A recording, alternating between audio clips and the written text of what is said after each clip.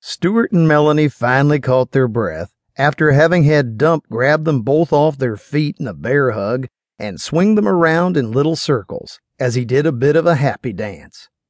"How did you find each other? Is that David's truck? Are you okay?" Dump let out a stream of astonished questions to the pair's sudden appearance from the apocalyptic city of Atlanta. "Well, yes, that's David's truck. Stuart and I met by chance or fate and are both fine," Melanie said, laughing. "Good to see you, my old travel buddy," Stuart said, beaming at Dump. "I've been thinking about you guys off and on for so long now. I've been worried to death that I could have done something to make it easier on you. But you know, times being what they are, it's a miracle we even got a chance to meet again," Dump said, putting his arm around Stuart and grinning like no tomorrow at Melanie. "It's been a rough go of it, that's for sure. Does the offer still stand to join the truck clan?" Stuart said, tapping Dump on the shoulder and smiling at him. "Sure it does. My cousin Martha will be happy to see you both. I told her all about the two of you several times. Boy, is she gonna be surprised you've made it here, and with David's truck to boot," Truck said, looking over the old 1985 GMC Jimmy 4x4 that had somehow miraculously started when 90% of the cars in the world didn't. "We just picked up that vehicle a few hours ago.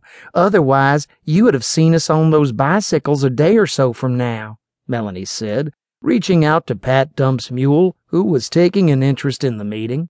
"That's old Saul. He's pretty friendly for an old beast, just as long as you're not asking him to do some work," Dump said, as Stuart also gave the animal a pat. "He knows he's going to have to work when Martha puts that stupid straw hat on him. He doesn't much like the sound of horns either, so I'm glad you didn't blow yours," Dump said, still wearing a smile as big as the Kool-Aid pitcher promotional guy. "I've been around horses and such, so I didn't want to spook him. Not sure it even works. The radio was fried, but check this out, Dumpy. It has air conditioning," Melanie said, like it was the biggest treasure in the world. Dump guessed it was indeed quite a wonderful and rare item to possess these days. "You're gonna have to let me and Martha sit a spell in it this evening. This heat is trying to parboil us, and I'm sure she'd find it the biggest blessing in the world to just have a few moments of cool air," Dump said, looking over the load it had on and in it. "You bring any food?" he said, looking at them inquisitively and hopefully.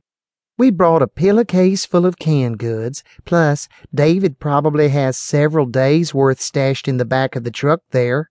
Is food tight?" Melanie said worriedly. "Oh, we short on a few things and long on others, but we're doing okay. Martha and the folks been helping out some travelers here and there, so arriving with any kind of food to help lengthen the pantry will ensure you'll be well received. Right now we don't have any house guests. The Hop Sings are in the shed, and there is one prepper couple staying down at the old Holstead place, though they're leaving out in a day or so after getting some rest. Martha is kind of particular about who she lets stay a day or so and who has to move on," Dump said, still enjoying the wonder of it all in seeing his two new friends return to the fold and feeling relieved as to their well-being. "Who are Hop Sings?" Stuart asked, trying to understand Southern colloquial English. "I was wondering that too," Melanie said, waiting for Dump to explain. "Oh, that's just what we call them.